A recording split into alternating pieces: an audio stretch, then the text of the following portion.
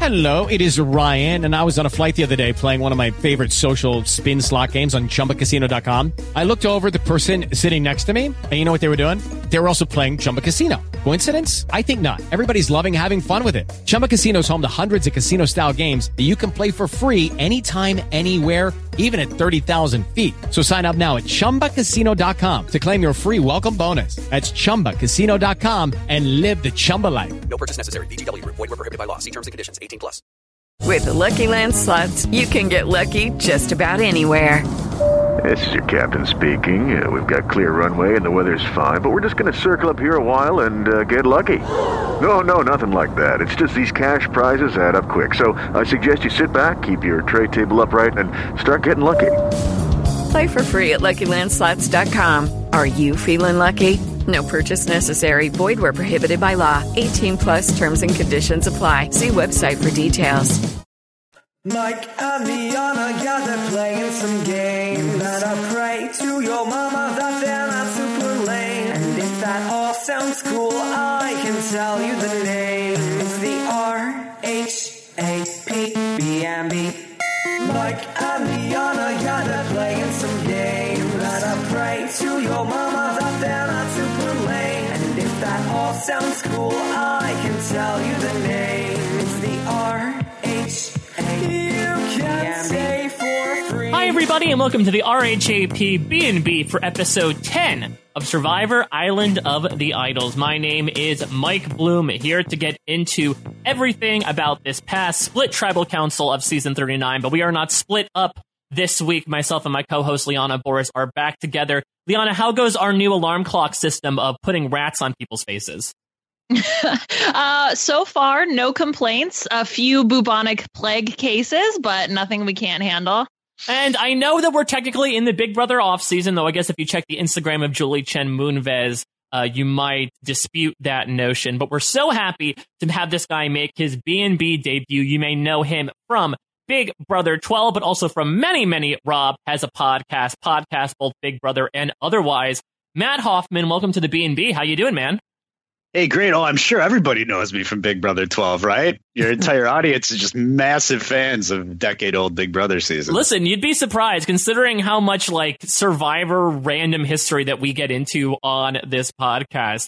You never know how many ingrained RHAP fans are just listening along and freaking out the idea of the evil genius himself talking to us on the B&B. Hey, I'm always happy to pick up a few extra new straggler fans and stretch out that relevancy a little bit. So thank you, too, for bringing me out to this world of Survivor. Yeah, we can get you a few more seconds of fame, but that's it. Yeah, sure. Like I'll take some Survivor scraps in my Twitter feed. Yeah, we're just adding stuff to your like reality TV fame shot clock at this point. Yeah, thanks. Well, before we get, too far into the episode, Matt, it is customary for our new guests to sort of give their Survivor resume. And we were just talking offline a bit before we recorded here. I would love for you to give your fans, both old and new, a sort of your background on Survivor. Because I would say, we are uber nerds on this podcast. We like to get into the nitty gritty of this near 20-year-old franchise. But I know that you sort of approach the show a bit differently, especially compared to its sister show in Big Brother. Yeah, I was talking to you guys about this. So I've watched Survivor almost every season. There was a block in the middle right around like All Stars 2. I missed that and maybe like like 5 episodes or 5 seasons on either end of that. But other than that, I've seen every season. But like we're Big Brother, I am obsessed. And when the show ends, I have to go online. I got to go on Reddit. When the season's over, I got to see these people fuck up their lives, and I love it and all this stuff. Survivor, I don't care. That when the hour of TV is over, I'm done and I stop thinking about Survivor. It takes me like at least 3/4 of the way through the season before I even know most of the characters' names, and sometimes I don't even know their names even by the finale. So to be fair, some of the contestants themselves, it takes about 3/4 of the season to remember the people on their own tribe. Yeah, and tribe names. Like it's so funny. Every season of Survivor, they do the merge, and people are like, "Oh, well, I was this tribe and now I'm this tribe." I'm like, how do you even remember? I don't know what tribes any of these people were at. Then because the names are so wacky all the time and stuff. So yeah, I'm just very much like a loose TV viewer, but I enjoy it. I find it very enjoyable. Yeah, well, that's okay. I mean, in terms of the tribe name stuff, I get the colors, and that's the only way I can remember. I have never, I think, once remembered a tribe name, so that's standard. So then And like it's hard too because Survivor, I should say, I find Survivor kind of superior in recent years to Big Brother. Maybe not the last two Big Brothers, but like prior to the last two Big Brother years, about the 5 years before that, Survivor just totally blew it out of the water. But the thing with Survivor, why it makes it hard for me to remember people, is like Big Brother casts total absolute nut jobs, like lunatics. Their characters are clowns. So like it's easy to be like, oh, that's that nut job and this nut job, and you kind of remember them. Whereas Survivor, you might get like one wacky. Like I think the chick this season who's the wacky one is she's the loudmouth. She won immunity this week. Nora. Yeah, so she's kind of like the kook, but you always get like a kook. And then most people are gamers and they're players or they're athletes or they're more like normal people who are having this experience. Now, and then, who less give a shit about Instagram followers and stuff like that. So it's harder for me to remember these kind of just like normal good strategists. Well, on that note, it's interesting, though, because I believe Nora had a pretty big Instagram following going into the show. So maybe that's the thing, is that, she isn't caring about Instagram followers, so she decides to be the kook in that moment. I like the kooks. I mean, you need some kooks. Survivor should get some more kooks. Well, yeah. Well, the way that I can tell the kookiness level is going on Cameo.com and looking at the cameos of the Big Brother versus Survivor contestants. I did this last week, and the Big Brother contestants are certifiably insane, and their cameos prove that. The Survivor contestants are far more normal. So, the actual content of the cameo you watch? Yeah, exactly. Wait, yeah, I'm so fascinated. What did you find? What was your findings? No, I mean, the Survivor people, it's like, oh, hey, happy birthday, blah, blah, blah. Super boring. And then the Big Brother people are going on rants about random nonsense that just pops into their lives. So, oh my God, my cameos are like 5 minutes long. They fucking don't even go. They've oftentimes. I recently got a 1-star cameo review. I think I got all upset with me. I think I was too much, maybe. But I'm like, well, what do you do? You paid me. So then I had to redo it. I had to redo it for the guy, and he wrote me a script. He's like, just say this. So now I'm like, why are you paying this? It's like idiotic. I'm just kind of like, it was like 2 sentences, and I said I just said these 2 sentences, and then he redacted his 1-star review and gave me a 5-star review. So I'm like, all right, I guess if that's what you want. Wow, that's so crazy to hear that, though, about the Survivor versus Big Brother. It's funny. Yeah. We are we need ourselves. We're so like into ourselves. Oh, it's amazing. I love it. Well, let's sort of segue here into Island of the Idols, because, I mean, this has been such an up and down season in terms of gameplay. And I think, obviously, one of the big stories of this episode is, I think if you take it in an isolated incident, I wouldn't say necessarily forget the events of last week, but look at it as just a general episode of Survivor, it was pretty fun, right? There was some kooky Nora antics, to your point, Matt. I think that going into the episode, people thought, okay, Karishma and Janet were in trouble. Karishma and Janet themselves thought they were in trouble. And then, boom, 2 of the people who were really at the top of this powerful alliance, or at least we thought they were, ended up going out in these 2 pretty brutal blindsides. But of course, the big thing is the way the show decided to handle the issues of last week, or lack thereof. So, Liana, I would love to hear from you first, because obviously both us and, the Survivor community at large really got into the magnanimity of those issues last week. What did you think about, the choice, I would say, for the show to not necessarily make notice of either, what happened last week, or, the reaction to it from the internet? I mean, yeah, it seemed like it didn't even happen. And I kind of get the decision to not belabor the point if they feel like, well, there's no reason, at least for us to bring it up now, if it's not necessarily related to what's happening in the game, like if that's what they're trying to show. But it definitely felt like something was missing. But then I don't know what they would have included. We don't have this nice, neat little bow that can be tied about this story. So it was just sort of odd to really not have it addressed. But like I said, I don't know what they would have done. It's weird because the players themselves, and granted, this is from my perspective based on the edit from what I've seen. I don't want to necessarily put thoughts in everyone's heads, but it does seem, at least from my perception, that the actual players themselves said, okay, we addressed this Dan situation. It seems like everyone is on okay terms. Even someone like Janet at least projects this idea of, okay, I send my piece, I'm happy with it, I'm ready to move on, though, to the point where her and Dan sort of end up mending fences this episode.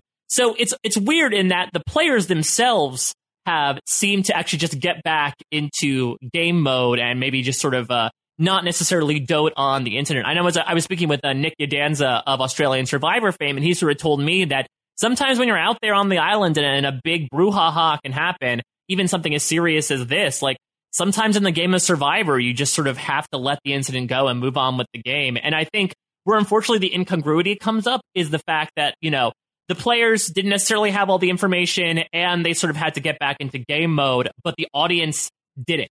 We had access to what we think is all the information, which has caused very justifiable outrage from last week. And so it really causes this weird sort of dichotomy of, okay, the in-game narrative has decided to move on from the Dan incident, but the out-game narrative doesn't. And maybe that's where, like, having Jeff come on in the first 30 seconds and be like, hey, guys, we heard your response about last week, and I want to apologize for that, or give, like, resources for victims of sexual assault and sexual harassment. Or I guess in-game, if you, like, make Dan invisible. I mean, Dan was, like, a pretty, integral part of at least the purple group this episode, so it might have been tough to do. But those are a couple of solutions that I saw. But I agree, it's not exactly the most clear-cut situation to handle. And I think for the intents and purposes of this podcast, I think we're going to try to acknowledge this episode as an isolated incident, but I think we still acknowledge the fact that it felt really odd to go back to, just the normal Survivor everyday stuff when outside of the game and looking at the community as a whole, like, this is something that we're not going to forget for a very, very long time, maybe ever. Yeah, I guess, Matt, how did you feel about this episode? I mean, because, if you, with your sort of lack of external content, right, like, how did it feel going from last week's episode, which was kind of crazy, to then sort of what is quote unquote normal Survivor? Yeah, so to me, this is a story I'm watching. I don't go offline. I don't go and follow the fan reactions or anything. So my expectations are set as I'm watching a show where, I don't know, 10 or 15 years ago, the season twist was to separate the cast by races. And, I'm like, what am I fucking expecting out of this? I don't watch Survivor for, a moral lecture. I think they addressed it in a way that was actually probably better than I would have expected out of even Survivor last week to do. And the fact that Survivor moved on and continued the story that they were telling me to finish out the season is what I would have expected from Survivor. And now, as I understand it, the fans are outraged, and maybe it sounds like they would have wanted it to continue. This is the first time even hearing of that people are like, oh, why didn't they say anything? But I would have never expected it. Just out of Survivor. I don't know. Right. It's like, it's just a reality TV show telling a story, and they've done a lot of sleazy things in the past too that don't make me, they're not like the beacon of moral sensitivity. Right. Like, I don't know what I expected. Like, this is fine. They did better than I thought. Yeah, better they did okay. Other, for sure. No doubt, right? Yeah. Yeah. Low bar, I suppose. So like I said, we are definitely going to get into talking about this episode just in general, but I don't want us to come across as like insensitive to those who said, I can't enjoy this episode or the rest of the season if Dan is still there. Like, I totally understand those feelings, and it did feel weird to not have the show address it. But, we want to talk about this episode because, I mean, it was a pretty crazy one. I mean, I would just call this episode like the downfall of Missy, right? Because I feel like there hasn't really been a lead up to this. She seemed to be in a pretty powerful position to the point where, she did those pretty morally distasteful actions last week with Kelly's, feelings towards Dan. But, I mean, she got her legs cut out from under her by Karishma, who doesn't have a watch, but, she's got a lot of baggage against Missy, and she's going to finally boot her out of the game in this moment. It was just, I still cannot believe that this happened. And, we'll definitely take more time to get into it than Missy took the time to hug each and every person and give them extra imparting words on the way out before Jeff snuffed her torch. But, I mean, this was a weird episode in every sense of the word. Hey, what's the fan sentiment on Missy? Because I have my opinions, but whatever, do people dig her? Or is she too much? I mean, from what I've seen, it seems like the consensus is that she's too much, or at least that even if it's a minority, it's a vocal minority. I think people liked her in the beginning, but then especially with the way that, she acted last week. And then I think this week also kind of rubbed people the wrong way. So at least from what I can tell, it's not super positive. Yeah, it's so I had the opportunity to, talk with Missy and Aaron over email this week for interviews. And I think that, having Missy be able to express her perspective, at least, I think brought some people around. I think some people are, granted, again, what her and Elizabeth did specifically was very morally reprehensible. And I think even she acknowledges that. But I do feel like the sentiment in general towards this whole situation might be turning a bit away from blaming them solely and more so onto, sharing the blame between them and Dan, and especially production for the way that they handled things particularly. So I would say that some people might have warmed up to Missy as of late, but I would say that, her episode this week was not great. I mean, I don't want to cast an overall opinion, because there definitely were a lot of people that were like, oh my God, she is bullying, she's being really mean and vicious to Karishma. But there are also some people that are like, Missy's a fantastic villain. I would love to see her come back, and not to sound, super insensitive to those who did feel done with Missy after the terrible things that she did to Kelly and to Janet in an effort to get further in the game. Her character interests me profoundly. I know that Missy herself tweeted earlier in the season, am I a villain? And I'm going to answer yeah, you kind of were a villain this season, but it was really interesting to watch. It was not the happiest content, but I thought she was a really interesting character, almost in how in game mode she was. I feel like unfortunately, it's very seldom that we see a female quote unquote game bot on Survivor, and we sort of got that this season.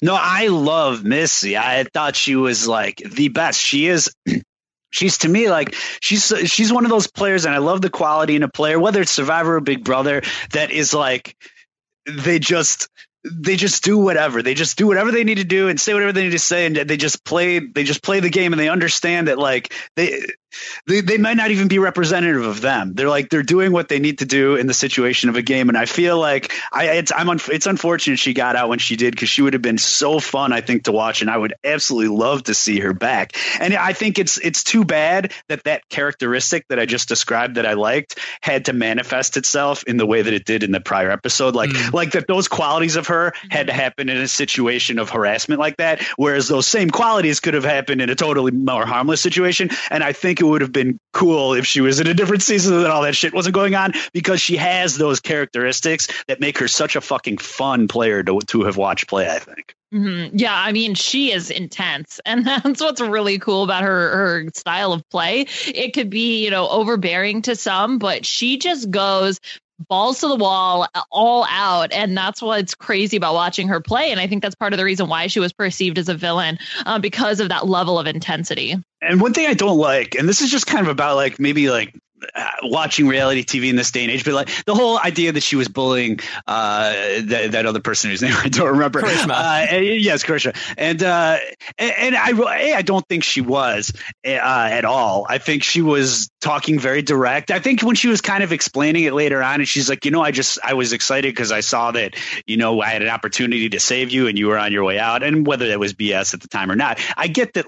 I think that's how she was talking to her. Oh my God, check this out. Here's what we can do.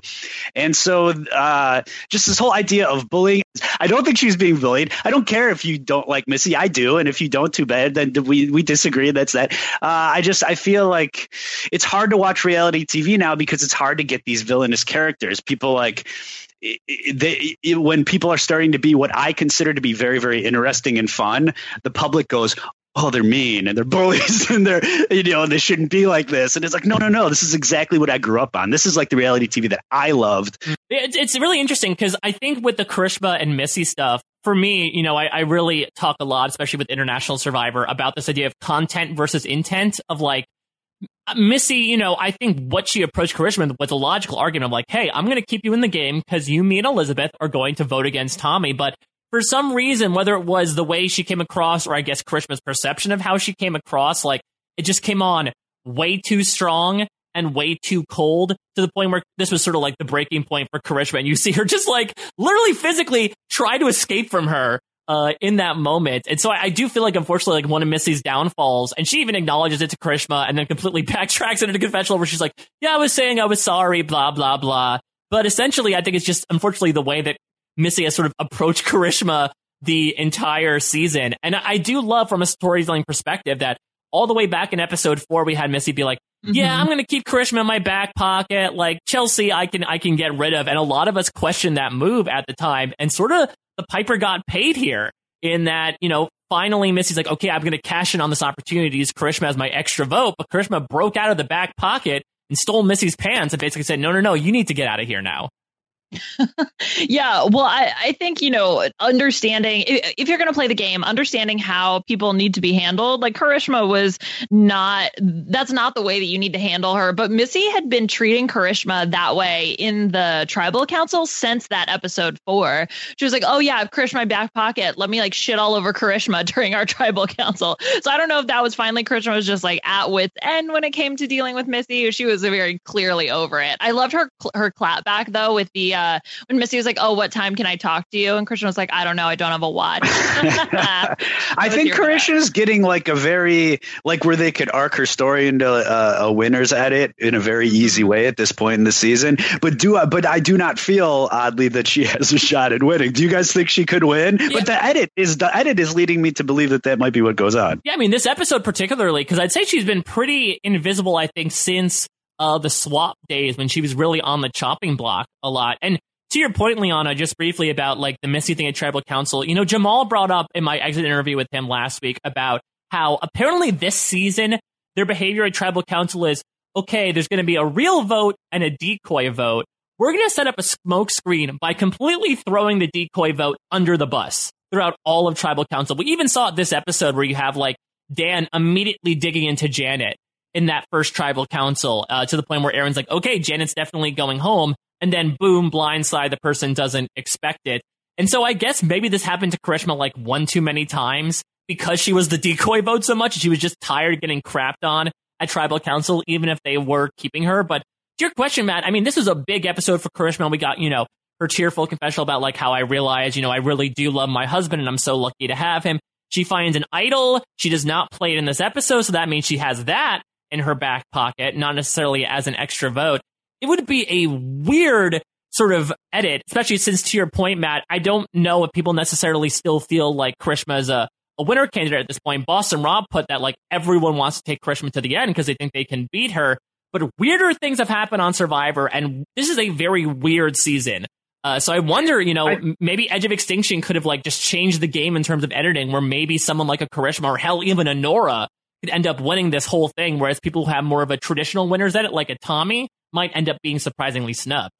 I think Christian has just such poor social skills. And I don't mean like even a social game necessarily. Like sometimes she does have her head in, like particularly this episode, she's had her head in the game. She made good decisions, but she's just so like, if you are a believer that when it comes down to final 3 and you're giving your speeches and jury questioning, if you're a believer that matters, I think Christian's going to tank. I think she's got really, really just terrible skills of just social expression and just dealing with people.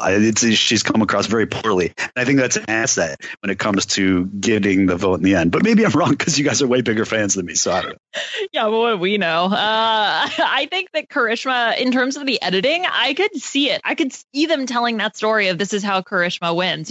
We've followed her the entire time. She's had content throughout, this season. We saw her early, maybe a little bit missing in the middle.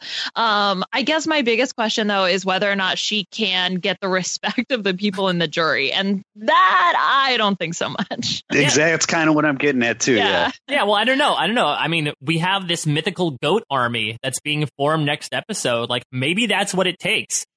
This idea of sort of, Matt, to make a Big Brother comparison, sort of like the exterminators of Big Brother 15, where you sort of had, not to say that all those people were goats at a certain point, but you definitely had sort of these like more B-tier players who are not necessarily the ones dictating every vote, being like, no, I think we have the numbers. Let's get together and run this thing.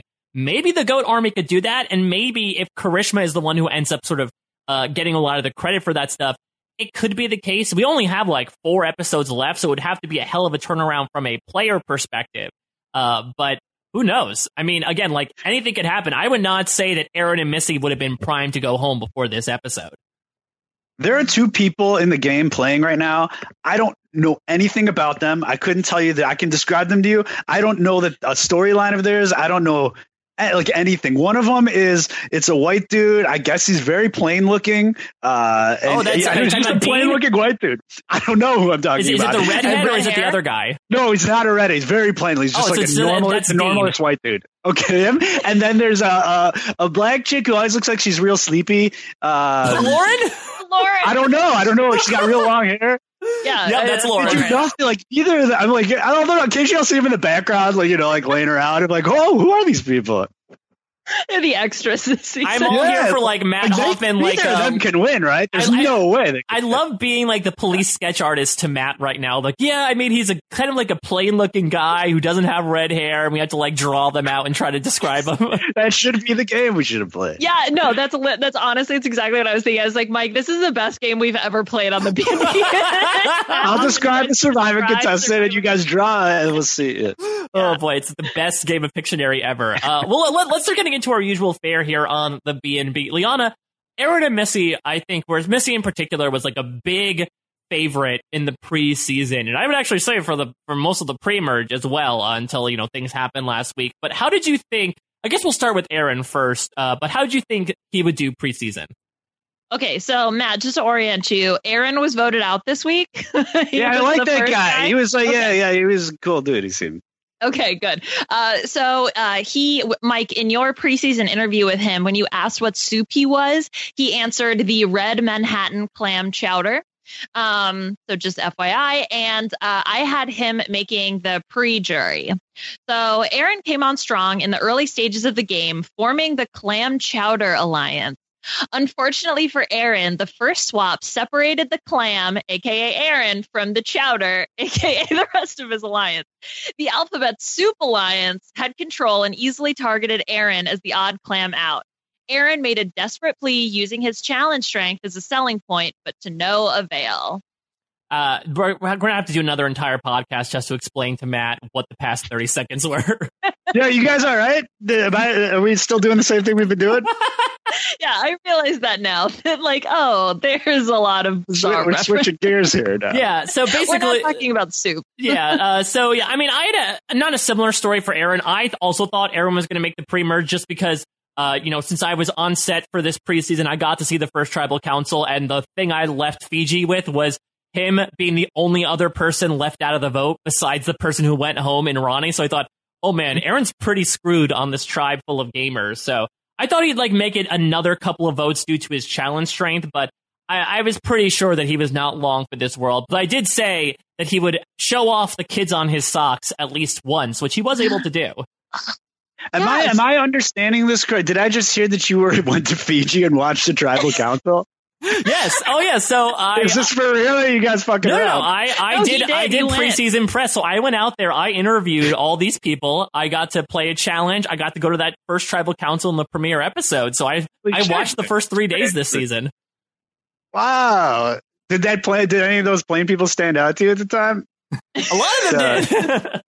The white guy, you did? Well, I was going to say Dean stood out for a different reason in that everyone else had these crazy stories and Dean was just Dean. So I guess he is. Who is he? Yeah, right? So he just sort of stood out by not standing out. But I think, I did not expect the whole Detective Dean weirdness going on and Sergeant Dean and the Goat Army that we're going to get next time. But Missy was, a big person that stuck out for her story. I don't know if you remember, Matt, but Missy had a 9-month brain tumor that she didn't. I do remember that. Yeah, that she didn't know about. So she came in with this crazy story. So I thought Missy was going to be a finalist. I had her making my prospective final 3. I said she would use the word dope at least once in her final tribal council speech. But I did say that she would be the runner-up who gets seen as too shrewd, as someone who was too cold and calculating and cut too many people. So she'd get hailed by the internet as the deserving winner, but she would just come up short. Liana, how did you think Missy would do? So I had Missy making the jury, and she said that she would be any soup that she needs to be. So she thought that she would be very, adapt her strategy. And so I said that Missy had a strong run in the game using her multi-soup strategy. She was an alphabet soup for a while, a clam chowder when needed, and even one time a chicken noodle soup. But she could only keep up the charade for so long before her tribe mates caught on to her roux. There's a roux pun, but it doesn't really work. So it's still not a soup, but whatever. Her former allies came together to send Missy to the jury, and Missy's Ponderosa video was inspired by Ashley from Heroes, Healers, Hustlers, featuring her trying to figure out what's my soup. Oh, Lord. I will say, actually, on a random note, the Ponderosa for Aaron and Missy is actually really nice. So people have been have a bit of a sour taste about what Aaron and Missy did in the game, I would say check out the video. Watch a little bit of them outside of the game, though it takes Missy a long time to get her head out of the game, to the point where she and Aaron are giving a confessional, and Missy is still, counting numbers in her head from tribal council as to, what she could have done and who blindsided her. Oh, man. On that note, actually... Is it one together? Is it a video together? Yeah, they do it together. Oh, together. Okay. Before we move on to more fun and games, we're going to take a quick break to listen to a word from our sponsors. Hello, it is Ryan, and I was on a flight the other day playing one of my favorite social spin slot games on ChumbaCasino.com. I looked over at the person sitting next to me, and you know what they were doing? They were also playing Chumba Casino. Coincidence? I think not. Everybody's loving having fun with it. Chumba Casino is home to hundreds of casino-style games that you can play for free anytime, anywhere, even at 30,000 feet. So sign up now at ChumbaCasino.com to claim your free welcome bonus. That's ChumbaCasino.com and live the Chumba life. No purchase necessary. VGW. Void where prohibited by law. See terms and conditions. 18+. Judy was boring. Hello. Then Judy discovered ChumbaCasino.com. It's my little escape. Now Judy's the life of the party. Oh, baby, mama's bringing home the bacon. Whoa, take it easy, Judy. The Chumba life is for everybody. So go to ChumbaCasino.com and play over 100 casino-style games. Join today and play for free for your chance to redeem some serious prizes. ChumbaCasino.com. No purchase necessary. Void where prohibited by law. 18+. Terms and conditions apply. See website for details. And we are back, so let's keep on keeping on. Actually, before we get into that, I do want to ask you, Matt, because you come from the Big Brother world where Julie Chen Moonves is very fervent of hey, when you get evicted, you only have a few seconds to hug people, say your goodbyes, and walk out of the house. What did you think about the extended epilogue that Missy got once she ended up getting voted out, where, she's able to, tell Tommy, hey, I wasn't gunning for you, when she definitely was. She found out that Elaine was the other vote. She then whispered in Elizabeth's ear to kill Elaine slowly and methodically. Did you feel like they should have pulled the cane on Missy in that moment? No, well, a question I've always had about Survivor, and it sort of got answered. And I mean, always forever, before I was even on Big Brother, it's something I always wondered. Because it's always been like that. He snuffs the torch and then the people just get up and they walk away. And I've always been there's no way that it really happens like that. They must just edit a ton of shit out, because there's so much that goes on internally. You can't just get up and leave. You have to be you have to say goodbye. You have to be fuck you, or what happened. There's emotions that go on. But that literally never happens. Every single person gets up and walks. So I'll go, okay, more must happen. But then this week we saw what I assumed goes on every single time, and they just show it. Am I wrong? Do people really just get up and walk away every time, or does that happen every time and we just happen to have seen it this time? It's a good question.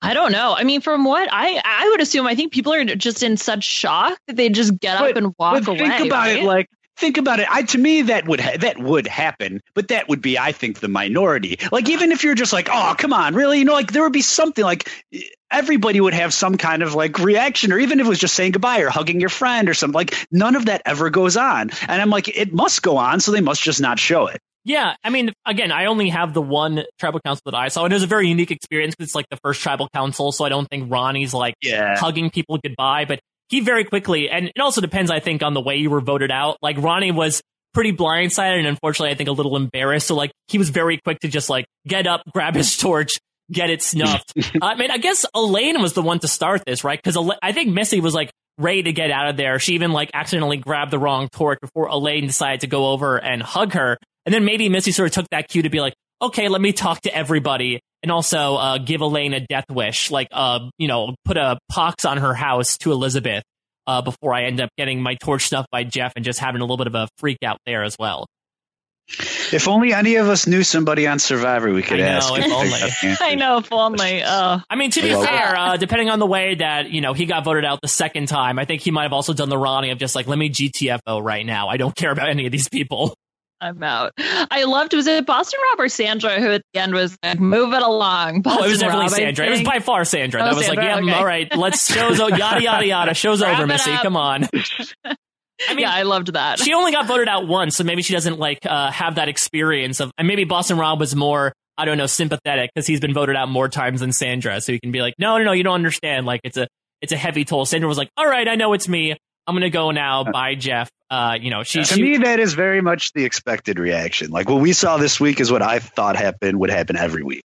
Well, all I know is that if there's people cursing other people out, and I've been missing out on that, I am very disappointed. Yeah, we need more yelling. Yeah, we need once I know they've been putting out the DVDs. We need like the extended Survivor cut, not even just the whole tribal council, but just like the extended sequence, like unedited footage from when the final vote is read to when the person gets their torch snuffed, just to see whatever shenanigans occur, like who's fist bumping who's cursing the other people out. Because I could imagine, I'd say maybe 40% of the time, at least, someone does something that we don't see between, the final vote being read and their torch getting snuffed. Oh, actually, speaking of when Missy was voted out, when it was with Tommy, and she was like, "Oh, I'm not coming after you." It's like you just tried to vote him out. What do you mean you're not coming after him? Yeah, you think that was a good move or a shitty move for the older woman to tell her, "Hey, it was me that did this." But it's at the same time, like we had this analysis of like, I mean, again, she was very maybe emotionally heated at the moment that she didn't put two and two together, but like. Of course she voted against you. Like she's with Elizabeth, who's her closest ally. She would assume that Elizabeth voted with her, though I guess maybe she was even doubting Elizabeth in that moment. But like, you think about it, there's 5 people there. I know Elizabeth definitely voted with me, so therefore the other 3 would have voted against me. But maybe, again, her mind was just such in a haze at that moment where she was like, oh, wow, I'm so surprised that you voted against me. But it does seem like she's so game oriented that I think of all the people to tell, hey, I was just instrumental in your vote out, I guess she would be the one to like be the most receptive to it.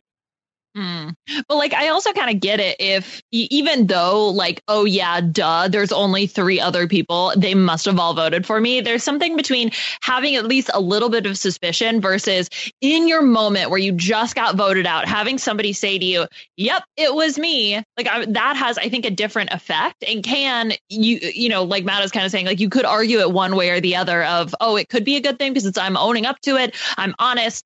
I'm going to, save face. It. I know it. Let me just say it directly versus maybe sort of letting it fester for a little bit and not, saying it directly when you're feeling hurt and then associating it with Elaine because Elaine just told you in that moment that, hey, it was me. Well, let's start moving on here. And Matt, it is your turn to teach us a little something about literally any topic in the world. So even though we didn't get any trips to Island of the Idols this episode, we're still going to have some educational content in this podcast. What have you brought for us to learn about this week? Okay, so do I have to talk like Boston? Am I supposed to do this like Boston Rob? Okay, so no. That sounded like Serbian Rob, not like, Boston Rob. Was it? I'm not an impressionist. I don't know. So as you may or may not know, I'm certain none of your viewers even know who I am. I love Halloween. And I love all things Halloween. So I was trying to tell, what could we do that would be helpful, a lesson I can teach you all that would also be Survivor relatable, because we want to bring this back to all of the fans out there, right? So I'm going to teach you guys the lesson, how to survive the killer. In a horror movie, and because that's going to also help you. These lessons are very transferable to qualities that help you be good in the game of Survivor as well. I love this. You're being like the Jamie Kennedy to the rest of us at that party in Scream. You know what? I didn't think of that. Yeah, maybe that's true. Okay, so here we go. This performance stuff. So the first thing is very important. Is when you got to know your surroundings, right? When Jason Voorhees is chasing you through the forest, Camp Crystal Lake, you need to know where to hide and everything. You need to know where he's hiding, and you need to know, just like you need to know where the immunity idols are. You need to know where to sneak around to listen and spy on people, right? So these are good qualities in both situations. They're gonna help you get away. Yeah, no, that's good. And then knowing like where, your enemies are, where they're going to be talking, make sure you're not overheard along with overhearing other people. So that's good. Know your surroundings. Very important. Okay, another thing. This is not something really that you have much control over necessarily, but it's a quality that's helpful. You want to try and be as attractive as possible because then you'll survive. Because in the horror movie, there's usually like the really physically off-putting person that makes it to the end. Yeah, you tend to find. Yeah, it's someone with a little bit of physical appeal. Now, it's not always the case. It's not always the case in Survivor, but it's a nice edge when you're getting a tribe day one, particularly in Survivor, and you just need someone to vote off. You're going to keep around the eye candy. And in the horror movie, I don't know what it is, but it just is. It helps. It's interesting because I feel like that's been like the whole thing about like the Parvati 2.0 stuff, right? The names that all these people have been given. So maybe the trend has turned in Survivor, much like a lot of horror movies have sort of like reinvented themselves in recent years. Survivor itself is reinvented of like, no, we're not going to take the eye candy to the end because they're always the final girl. We're going to axe the final girl in like the first 2 minutes of the movie at this point. You still have to be attractive though, right? So like, I think maybe you're not the most attractive. Or is it the second most attractive? Is that really you just can't be like a total troll, Right. Okay, good. Don't be a troll. Huh? So then another thing here. We have 4 lessons. I'm not going to drag this out. You can cut me off anytime, by the way. Listen, we have a machete, but you know your surroundings and you know that we have a machete, so you're just trying to escape through the woods. Running through this. You need to know the specific weaknesses of your adversary. If you're getting chased by like a fucking vampire or something, right? You need to know that you can just jab a stake through its heart. But if you jab a stake through the heart of a zombie that's chasing you, you get your fucking head eaten off because it doesn't work.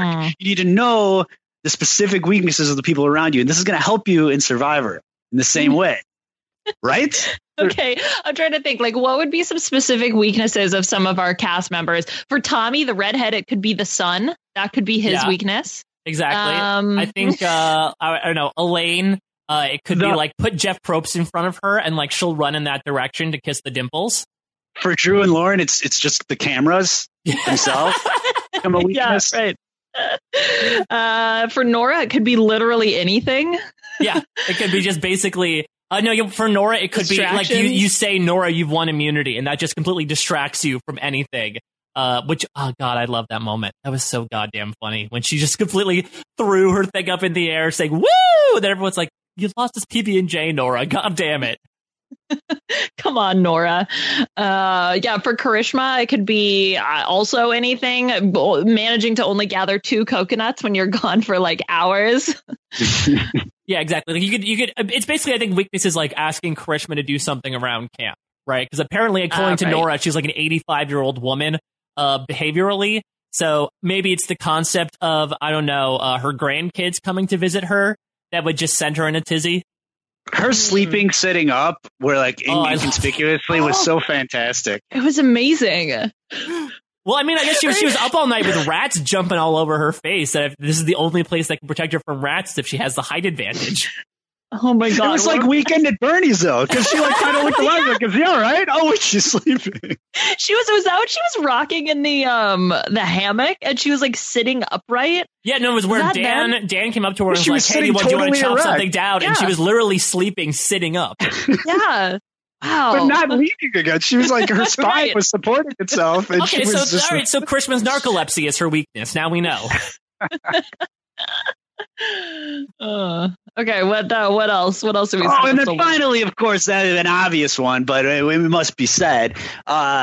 You can't be having sex if you expect to live through a horror movie, and you can't be hooking up if you expect to. Showmances don't work. Now it's more of a blemish in Big Brother, I think, or more not a blemish, but more of it's more of a thing in Big Brother. Showmances, right. Survivor, you're dirty and gross and disgusting. Well, I would say the sanitary situation's much more of a to do in Survivor, but considering the situation some Big Brother contestants have been caught in terms of their other relations, like it almost seems it's games 1-to-1. There are day 39 survivors that are probably cleaner than day 1 Big Brother people sometimes, based on some of the cast. Yeah, I would say that, surprise me. I know that Sis, they said like, oh, it looks like she's a Love Island transplant, but considering her sedentary habits, you'd be like, oh, it's just like she came off the 39 Days of Survivor. She played like 2 seasons in a row, and she basically has the same cleaning habits. Took the same number of showers. Exactly. All right. So those are my lessons. Take them back to camp with you and do your best at tribal council. I'm all for this impression. I'm loving this right now. What is that? What is that? It sounded like some sort of like cartoon dog that's trying to tell us about like how not to smoke. Like, make sure you put out the cigarettes before you go, before you start a fire. That's great. That's my gimmick. I love that. Maybe Boston Rob should go into voiceovers then. Maybe that's sort of his next image thing. Okay, so we're getting to our first game here, and I'm very excited about this because actually this is going to come from, I was inspired by something that you, Liana, astutely put out, where this past episode, Elizabeth saw, even before, she unfortunately had her 2 tightest allies go this episode, but before Missy left, she walked into tribal council, and she saw Aaron on the jury bench, and her face just sank. And Liana, you very astutely compared it to the shocked Pikachu meme. And so it really gave me some thoughts about, could we go through some of the best shocked faces in Survivor history and talk through how they sort of compare on a scale? So here's what I did. I created an album of some of the most shocked faces in Survivor history. If you all go to bit.ly/blindside39. Again, that's bit.ly/blindside39. You can follow along. What I figured we'd do is we sort of go picture by picture here. I'll give the castaway from the season, and just from a pure pictorial perspective, and that's why I'm glad we have you here, Matt, just because you won't have any sort of judgments of who they were or what happened in the season. Just visually, in honor of Celebrity Big Brother standout Joey Lawrence, we're going to give each shocked face a scale of 1 to 5 woes. So either the 1 woe is a pretty bad shocked face, whereas the 5 woes is like, my God, your blindside face is amazing. So we're going to see who has one of the best blindside faces in Survivor history and how Elizabeth compares to them. Okay, sounds good. Have you ever integrated technology in this way in this podcast before? Or is this groundbreaking right now? Where the viewers follow along with like a visual link? We did it a handful of times. We're pretty much cutting edge. You guys got your shit together. Yeah, it's like, it's the new Tesla car. I mean, we're all pretty much. This podcast pretty much is the new version of the Tesla car. We're very high tech, but we look janky as hell on the outside, like super unappealing. You're like the Zuckerbergs of the podcasting world, just creating all this new. Oh boy! Anyway, let's get into it. It's fine. I've been bearing a resemblance to him for nearly 30 years, so it's warranted. All right, well let's get into this, and let's start with the person I've been referencing. Let's start with Elizabeth. Now, again, I've captured her look here on bit.ly/blindside39. Liana, I'm going to go to you first since you're the one that made her face go viral. 1 to 5 woes. What do you think of Elizabeth's blindside face here? I mean, again, this is the shocked Pikachu meme face, mouth slightly ajar, nothing too dramatic, but she looks absolutely shocked. And it's amazing that she's able to do that much with so little, especially the fact I think that her eyes are bigger. Really, you get that shocked look. So for me, this is like pretty standard. I enjoyed it. I would give it 3 woes. Now, Matt, Elizabeth is a contestant on this season. She's an Olympic swimmer. She was Missy's closest ally. I recognize this person. So what do you think about the face that you get? Because I mean, you're a person who came from reality TV. You've been known to cause a shocked face or two during your time on Big Brother. How do you think her face compares? Okay, so I'm giving her a 3, and I'm giving her a 3. To me, is kind of average because the face itself is good in the scheme of being a shocked face, but I find her to be one of the most loathful characters, not only this season, but in several seasons. Wow. So there's like a satisfaction to the blind side that makes me go, it would be better. Like to me, a five woe blindside face is a good face with someone who just, it's unfortunate. And it's just fun, it's like, oh, this is like just a terrible situation for her. Like I was kind of happy that that's all happened. So it brings it down a little bit. I'm putting it like a 2 or 3, 2.5. So like the Schadenfreude actually brings the score down, because I feel like some people might be like, oh, it's a 5 because Elizabeth did some like pretty bad shit last episode, and so she sort of I want to see I want to see like, I want to really I want to see just like everything kind of going bad for everybody. I love it. The person, just everybody's a mess. Well, let's move on here to the second face. My new best friend this week, Shane Powers from Survivor Exile Island. I mean, I don't want to, do preference here for my newest BFF, but this is a solid 4 for me, a nice 4 woer, because I think that, the Shane is legitimately shocked, and he is someone who is willing to let everybody know how he feels in that moment, both good and bad. So I think it's very justified, the face that he makes. And I mean, the open mouth terror, I think, is just textbook Shane. So due to the verisimilitude in the actual face itself, I'm going to say it's near perfect. There's still room for improvement, but I'm going to give it a 4 personally.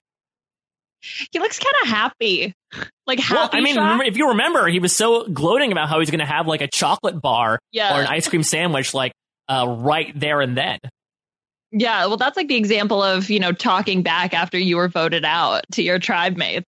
Doesn't he like brag to them that he was going to go? I want to say that uncut footage is him going through the entire list of stuff he's going to have at Ponderosa. This is just a snippet of that shopping list. His eyebrows look fantastic. Also, yes, eyebrows on fleek for Shane Powers. Eyebrows on fleek. Yeah, this is probably a 4. I like it. What do you What's think, Ben? who won this season? This is where my memory is going to start going. Who won this season? Give me the winner. No, it's fine because Jeff would call him one of the most boring winners ever. This was Arish Bushkauskas one, but this was the season with Terry Dietz and Serene. Okay, I remember. Yeah, I remember. Generic white guy. Generic yeah, white the guy. real Dean. He was the pre-Dean. The pre-D was yeah, okay, so I kind of remember this guy, but I don't remember like specifically. You're right about the eyebrows. They are really nice, honestly. He's actually generally really well groomed for, this was the era of Survivor that it really started getting Club Med, where like Survivor wasn't Survivor, where it's like you're never starving because every other week you're getting a pot roast or something or Applebee's or whatever. And so like look at his shit. Look at his neck is not like it's all shaven up, but everything looks nice. Skin's nice. Back to the blind side, I'll give it a 3. Give us a nice average 3. All right, well, I'm excited for the pot roast reward. Yeah, listen. Did they ever get pot roast? I think they had like beef like stew when your grandma comes and cooks you pot roast. Yeah, that's the family reward. Is if Johnny Fairplay's grandmother went out there, maybe she'd bring like freshly baked cookies or some sort of like roast that everyone could enjoy. Just something that she's. Is she for real dead, or is she still alive? She's still alive, watching Jerry Springer. That's amazing. That's good for her. Let's move on here to Jason Siska, who has not an atypical blindside face, I would say. So, Matt, does the constipation element of the blindside face help or hurt his face right now? I love it. I love this one, the poop face. This is good. Let's give he just had a pot roast. That feeling when you just had too much pot roast after a war. What was the story? Was he getting blindsided, or is this his reaction to he was getting blindsided. He got voted out with an idol in his pocket. Who won this season? This was the Parvati season. Okay, I didn't see this one, I don't think. Oh, okay. So just completely not knowing who this guy is. What do you think about this guy is? I think this is funny. And then knowing that it's him with an idol in his pocket. This is a 4-star one for me.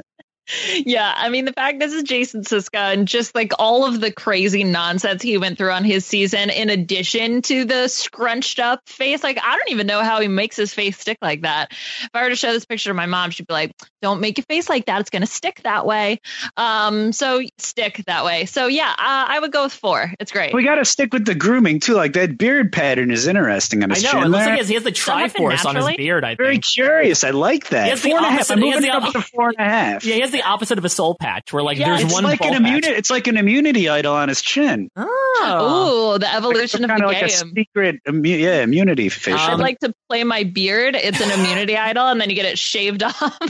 And then Jeff says it's fake. This is just a bag of hair. So I'm going to just a toupee. This is a 5 for me, because the thing I know about Jason Siska is Jason Siska can do literally nothing right in Survivor. Like every decision that you should make that's correct, he did the exact opposite, and it includes it here, where usually again people have a wide open mouth, like shocked eyebrows, nicely groomed and raised, and Jason just draws everything inward instead of projecting outward. This also is the one so far that looks the most like an emoji. So I'm going to give him that extra credit as well. Mm-hmm. No, it's good. All right, let's get a little more modern here. And this is not technically, a reaction to her getting blindsided, but let's go to Aubrey, the standout of the Edge of Extinction jury. Liana, How do you rate Aubrey's shocked face here? Okay, so my personal favorite is the Chris Underwood, aka the winner, right behind her. Oh yeah, just chilling on the jury and me D. So yeah, I mean, this is she's got her hands lifted up. Also, so in addition to her mouth being completely wide open, her eyes completely wide open, this is so dramatic, but it's almost too classic, right? Like this is what you almost expect. So I'm going to give it a 3 here, maybe shockingly. What do you think, Matt? No, okay. Is this the one where the guy won after playing for like a week? Uh-huh. Yep. Okay. I love this one because this is like intense. This to me, I like Aubrey first. I know never met her. I don't know anything about her, but I think she was a fun player to watch. But it reminds me of like those, those crazy religious things in the auditoriums where the guy puts a hand on that and goes, and the people like fall backwards. Yeah, it reminds me of something like that, where it's just like wild intense. So this one's definitely a good 4-star one for me. Oh, I love this idea of like Jeff Probst being the faith healer. Being like, I'm going to get the blind side out of you. Like you've been corrupted with the power of these evil immunity idols. I mean, it's tough because like there was a big question at the time of like how extra was this? You know, how much was she putting on there? But as someone who has his own big reactions, I can't exactly throw too many stones here in the very precarious glass house that I live in. I'm going to give it, you know what? I'm going to give it a 4. I think that, you know, it's fun enough. And I do like the involvement of the entire body as opposed to just the face. But I think the fact that she's not the one being blindsided also sort of takes away from it. You know, like she's the Robin Sandra in this case, just sort of watching it happen. Let me say something about something you just said. I didn't know. It sounds to me, I'm getting the implication that people are thinking, oh, this is kind of a little bit of a put on too much. But I will say she is, correct me if I'm wrong, she's like a super Survivor fan. So like as a super Big Brother fan, I remember when I was in the game, some of the fun, like the most amazing things were just like these moments where I'm like, holy shit, if I was at home watching this on TV, this would be cool. It's just like incredible that I'm sitting here 2 feet away from like, you know, Reagan and Rachel. Like it's just crazy fights and insanity. So as a huge fan of the game, I think I interpreted certain things I was seeing differently than maybe a recruit or someone who wasn't a huge fan. So I get that she, as a huge Survivor fan, is like right next to this thing that like a viewer at home is already thinking is crazy. And she, as a huge fan, is like, holy shit, like I'm seeing this. So I get this. I believe this. That's an interesting point. I mean, yeah. That and like there's no like what other entertainment is out there, you know, right? There's the entire concept of Ream Daily, Liana. That's true. I mean, the guy behind her isn't reacting like this because he hasn't even played. Like he doesn't even get to play, right? Yeah, I mean, not until later. Not until he wins later on. So yeah, he's just sitting there thinking like, okay, who are these people? Like, let me try to put the face. I mean, essentially, Chris Underwood was like sort of had your situation, Matt, where he came and he's like, hey, nice to meet you. I don't know who you are. And it's like day 36. he's quite a dean. Yeah, he's quite a dean. Let's move on here. Let's go to friend of the podcast, Randy Bailey. This is the face that Randy made when he found out that the hidden immunity idol that Bob Crowley made for him was fake. I believe Mario Lanza captioned this picture. But Matt, what do you think about Randy's face here? I definitely didn't see this season, but just that little snippet you just said. I love when fake immunity idols are fooling. I like to fool people. I just think that's always so funny. So this is a good one. I don't know much about it, so without context, I'm going to give it a 2.5. Yeah, this one is just a very like classic Randy. Like this is maybe the most expression I've ever seen on Randy's face ever. So, but it's, you know, it's nothing too out of the top or over the top. So I'm going to give it a 3. What do you make of Randy's eyebrows here, since they are prominent? Not as much on fleek as Shane Powers. Yeah, unfortunately, they didn't have a threading reward on Gabon that let people, tweeze those brows before they got butted out. Right, exactly. He needs a little brow gel and some powder, and then they'd look fantastic, I'm sure. You know, I'm always going for the unexpected reaction here, so I'm going to go a little higher. Probably going to go with like a 3, 3.5. I feel like it's also subtle, and that can sort of take you in both directions. But the fact that he doesn't have like a big open mouth reaction, but you could see the pure fury and surprise just behind those eyebrows alone is notable. I want to move on to one of my favorite ones. I might just give this one the full 5. Woo's poor, desperate look into the camera after Cliff Robinson is voted out. It got to the point where I remember there was a Simpsons meme about this, the Bart Simpson like pausing. You could tell the exact moment his heart rips in half, because this is definitely the like record screech. Yeah, that's me. I wonder how you, I'm sure you're wondering how I got in this position. Like, this is just an incredible still image. in general with Survivor. And so I'm going to give it the 5 right off the bat. Yeah, this is, at first I was like, man, is this from one of his commercials? Because doesn't Woo like acting commercials and stuff, like really showing his acting skills? No, this is so good. Just like the deer in headlights look of pure shock is so great. What do you think, Matt? He's looking right down the barrel of the camera, looking you in the eyes. Are you receiving that eye contact back? Yeah, this is hysterical. This is a 4.5 for me. The only thing that keeps it from a 5 is because I have one that I think is a 5, and I hate to disparage that one, but this is close. This is a 4.5. Yes, this is like this is like your silver medal, not to give away your gold too much. Yeah, definitely. Mm-hmm. Well, let's go to a perennial reactor. She unfortunately came to the Survivor scene before gifts would be a thing, but it would be safe to say that I think she walked so Aubrey could run when it came to that edge of extinction stuff. Let's talk about Eliza Orland. And it was tough for me to only pick one Eliza reaction, but this is from when Ozzy got voted out. Matt, I know you didn't watch this season, but she was a jury member here. But she literally is putting her hand to her heart, as in, I'm going to go into cardiac arrest watching this Blindside right now. Liana, what do you think about it? Oh, this is lovely. The clutching your pearls, and with that like classic 200 or 2000s like shirt on. Like I definitely own shirts like that. This is good. I mean, this is such a classic for me with Eliza here. So I'm going to go with a 4. Yeah, this is getting like a 4.5 for me. I just love the image of, having the vapors, to quote something from like the antebellum South. And I feel like this is the best representation of it, of like, be still my beating heart. I can't believe that Ozzy got voted out. And again, to Matt's point, like, you would say, oh my God, she's being so extra, she's overreacting. But Eliza at that point was such a giant super fan of the game that, I mean, it was an incredible moment to watch. So I'm sure she was literally letting her heart bleed out. And maybe that's why she put her hand to it, was to stop the bleeding a bit. Mm-hmm. Yeah, perhaps. What do you think, Matt? Yeah, I love Eliza. I love her on screen as a character. All the interactions I've had with her, just interpersonal, have been fantastic. She's just great. She's hysterical. And I get everything you guys are saying. I totally feel this. You're right. I have not seen this particular season, but this is Eliza, and this is a good 4 for me. All right, let's move on here. And this is one that I think I personally forgot about, but I had it brewing on the Survivor subreddit. So thank you as always to the subreddit for providing this. And this is a guy by the name of Mikey B. I'm always have a soft place in my heart for Mikey B's. He got voted out in the 4th episode of this season that Eliza and Jason Sisko were on, Fans versus Favorites. And he has one of the most dumbfounded reactions that I think I've seen from not only any piece of television, but like any piece of humanity in general. So, I mean, it's so random and almost underrated that I kind of want to score it like a 4.5 just based on that. But Matt, what do you think about this face? Well, I'm distracted because I don't know who this guy is, but he looks like strikingly like no one anyone know. A friend of mine, if a friend of mine were like on an island and got kind of shaggy a little bit, but I mean like very much so. So I'm kind of weirded out by whoever this guy is. We're going to give him a 2. I think Mikey B strikes me as somebody who actually would get killed by the villain. Like he would not know to follow the rules. I think what shocks me the most is somehow his mouth it's asymmetric. So it's open, but like, how does he make one side of his mouth more open than the other? It's amazing. I don't know. Maybe he's like a puppet. Like maybe he's like some sort of weird Muppet that's allowing his mouth to move around because there's a hand inside controlling it.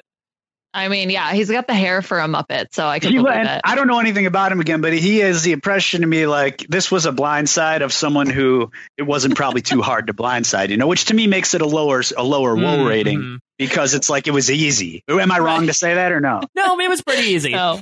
Yeah. So yeah, see, that makes it like it's low. You have a lower potential for a high woe rating if you're just a dum-dum. Right. All right. Well, let's move on here. I'm really excited about this one. This is an infamous Survivor reaction, arguably one of the biggest Survivor gifts in the show's existence, so much that it has transcended the show in a good way. This is from Survivor Gabon, where you have Corinne and Sugar with hands over their mouths, and you have my favorite Maddie just grinning like an idiot in the background in response to, I believe it was Marcus getting voted out. So I guess we could sort of like look at them on the whole, or I don't know if you want to single people out, Liana, but what do you think about this picture in terms of the woe-ness of it all? It's kind of one of those, it's close to the Renaissance, like modern Renaissance painting kind of deals. Maddie's shit-eating grin is just so amazing. And the fact that this has become a meme that's propagated outside of the Survivor world, I just have to give it a 5. What do you think, Matt? Okay, I need to give you guys a little background based on everything you just said. So first off, I've never seen this picture in my life. Amazing. So What? Okay, yeah. I've also never seen the season. This, however, was my 5 because it just tells a story. Like I don't need to see the season. I don't need to see any. I don't need no context. This is absolutely fucking amazing. Whatever's happening here, and I do, however, recognize the woman on the right from an anecdote I can tell you if you're curious please. about this. We need to hear these sugar stories. Sugar, yes, that's her name. Before I get into this, is she a friend of the show or anything? No. Okay, so this is like, you talk about tangential, and please edit this out of the final thing if you feel this is boring. So back right when I got off of Big Brother 12, you know when you get off a reality show and like all of a sudden you meet like every fucking reality person in the world for like that first year, and then you just never talk to them again. So that's what I was in that year. We're just meeting everybody on all these dopey shows. And somehow Sugar came across my radar. I never seen her season of Survivor. She's very nice, very, very super nice. And so, of course, you do the thing. You mutually follow each other on social media or whatever. Shortly thereafter, she went on some sort of rehab show for drugs where like everyone on it was all way fucked up, but she was on it for pot. And I was friends with Reagan from my season. And for whatever reason, we found this. It was like funny. It wasn't like a big deal. It was just like something that had mentioned, like, oh, it's funny. There's someone on there for pot, and she's this chick from Survivor. And so one day, and I don't remember why this was, Reagan and I were talking about, and this is probably now 6-8 months after Big Brother's over. And Reagan and I were just talking about like handing off our social media just to fuck around to each other. So I said, yeah, if you want to be my Twitter for a week or a day or whatever, go ahead. I don't care. So I didn't tell anybody. I gave him my password. I would do whatever you want. Now, for reasons I can't explain to you, he went and found something Sugar tweeted and replied to it as me in like really like me kind of meanly. I don't remember what he said, but like kind of meanly jabbing at her about being addicted to pot in like kind of a funny way. Like it's funny, but like totally like out of nowhere. Like poor Sugar, talk about a blindside. This is probably her reaction. She's like, what the fuck is Matt Hoffman, who I met him once 8 months ago, picking on me about this pot addiction I had. And then she blocks me. And Reagan does this all in the span of like a day. So I go, Reagan, why'd you do that? He's like, I don't know. You told me I could do whatever I wanted. I'm like, give me my Twitter back. And I have since never heard from or spoken from Sugar ever again. And I assume that she currently to this day thinks that I like probably hate her. I'm a total asshole, or I'm like picking on her for. So that's my Sugar story. If that's, that's amazing. I don't know. All right, so this picture now represents Sugar on the right is herself. The left is Sugar's followers on Twitter, and Reagan is Maddie in the middle, just grinning like no other. And Matt's like off cut out of the picture. Like whomever's standing next to Corinne, that's Matt. Oh my God, that's an incredible story. Okay, so let's move on here, because let's go to the man himself. It's very rare. You know, Jeff Probst has been to so many tribal councils. He very rarely gets shocked. But this is actually his reaction from actually the same tribal council that produced the Aubrey crazy response. Just his reaction to all the insanity that's going on. So, Liana, how do you rate Jeff Probst's shocked face? Okay, this one is a 2 compared to the face he had when he was talking about writing names down on a parchment in this episode. Did you guys catch that? He looked like an absolutely crazy person. His eyes just sort of bugged out of his head. It was very terrifying. That to me was probably more intense. Like I would give that one a 4. And then in comparison, I would have to give the one that you have pulled, Mike, a 2.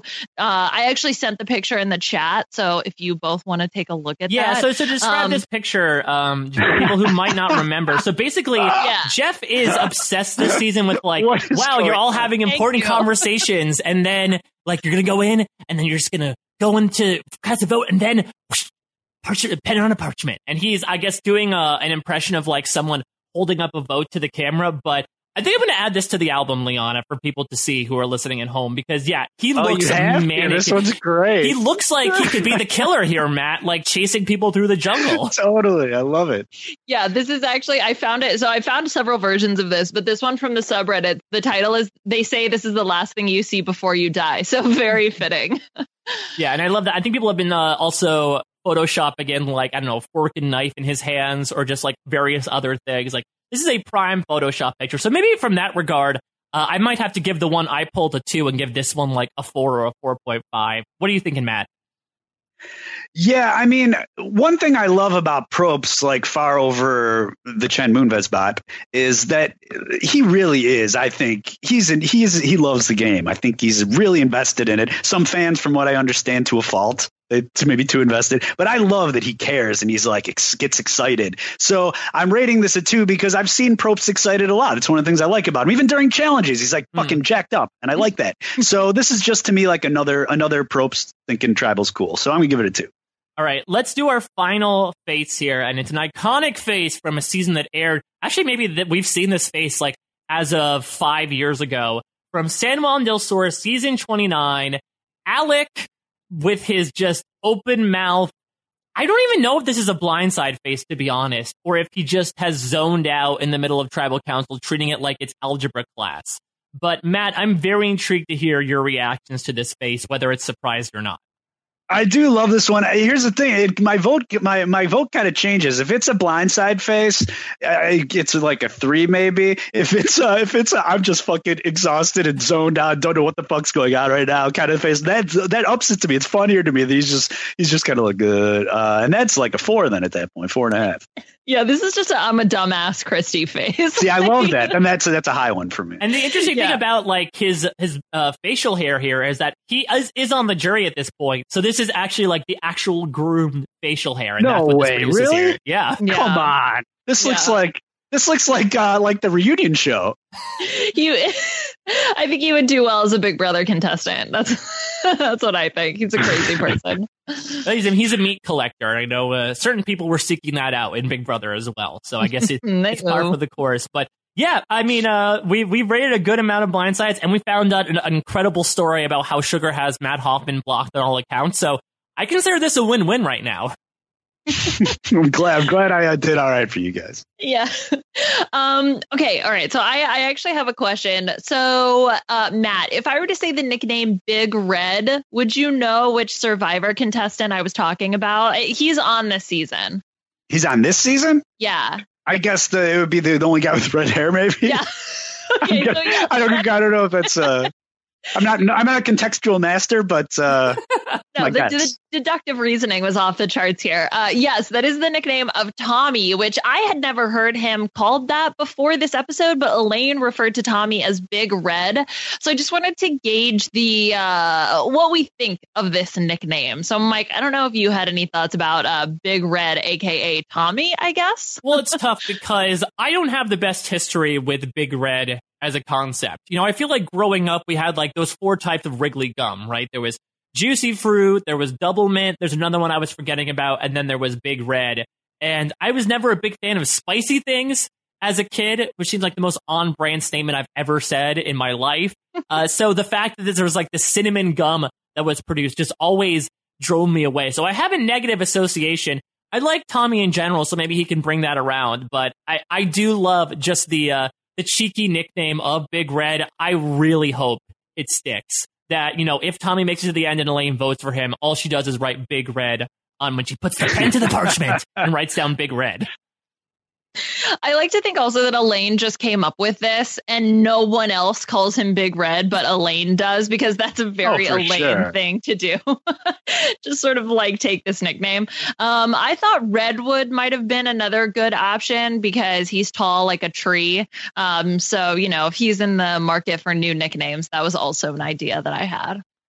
Also, apparently, he's only seems to be allowed to speak in school metaphors. Like he's always talking about the most popular kid in class. That was another thing I noticed about Tommy. Like he's a teacher, so I just wonder if that's sort of par for the course for him. Yeah, I wonder. To me, if go ahead. Don't know, please. I was to say if Tommy was not a redhead, he'd fall into like plain white guy category to me. That's the only reason I know who Tommy is because he has red hair. I wonder if maybe he dyed his hair before going out there to be like, look, I got to stick out, I don't know if my teaching metaphors will get me there, but damn it, if I have red hair, at least somebody's going to notice. Maybe someone will come up with some sort of kooky gum-based nickname around me, and then I'll be in business.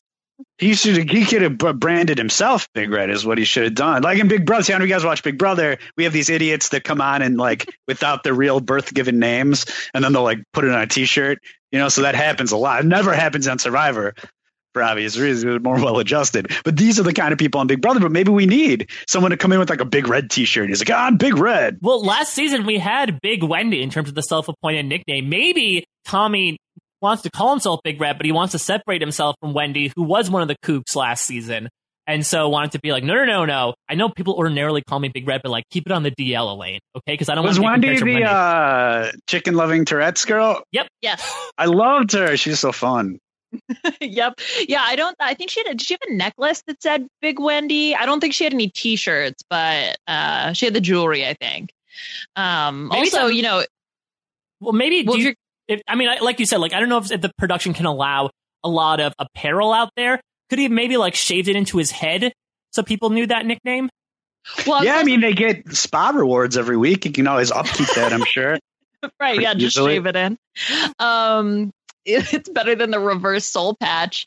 Mike, I think though, because you did mention that it's a gum brand. I just wonder if it would be copyrighted or something, and like maybe if he tried to shave it on, they'd have to put tape over it or like a Band-Aid over it. Yeah, to like block how it. Crazy James and Big Brother had to like bandage up. Like, wasn't there like a Mr. Clean? Clean tattoo that he had. So yeah, maybe I had a tattoo I had to cover up. It was it's like an ass, like a person's butt that's on fire. It's like flaming, and that was the only one tattoo they made me cover up. Everything else was fair game. Oh, that's awesome. Oh, maybe Tommy has a tattoo of like a crotch on fire, and they had to cover it up. Like, look, I know you have red hair, and it makes sense, but like this is too risque for television. Yes, I'm sure that's what happened. Okay, all right. So I want to get into our next game, which is coined Name That Idol. So first of all, huge shout out to Jamie, a listener of the podcast who pretty much put together this whole game. So Jamie tracked the quotes from either the Island of the Idols, so Boston Rob or Sandra, or went and pulled quotes from the American Idol judges' idols. So the way this game is going to work. This is incredible. I'm going to read a quote and then we'll go back and forth. So the first quote will be for Mike, then for Matt, and you will try to guess, was it said by an Island of the Idols idol or an American Idol judge? A listener did this all? Yeah, listener. Oh, that's amazing. So yeah, great. Seriously, Jamie, amazing. Had this idea early at the beginning of the season, and then we've sort of been tracking it throughout to get enough quotes. But anyway, so if you guess the correct idol, then you just have to say whether or not it's either Boston Rob or Sandra or one of the judges from American Idol. Then you can get a bonus point if you correctly guess which of the idols said it specifically. So like Randy Jackson or Paul Abdul or Boston Rob. Are we talking like OG Idol judges, or are we including like Keith Urban and Nicki Minaj?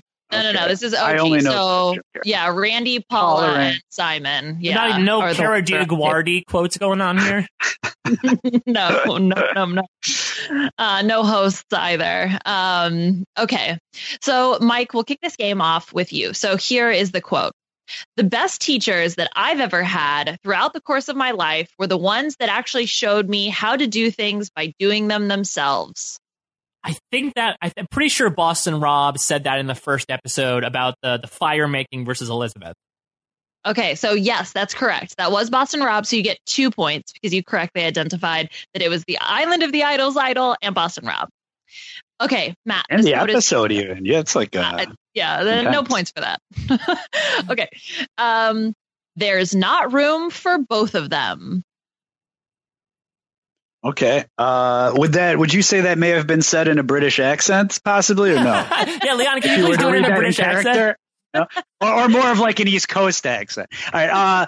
I'm gonna say that.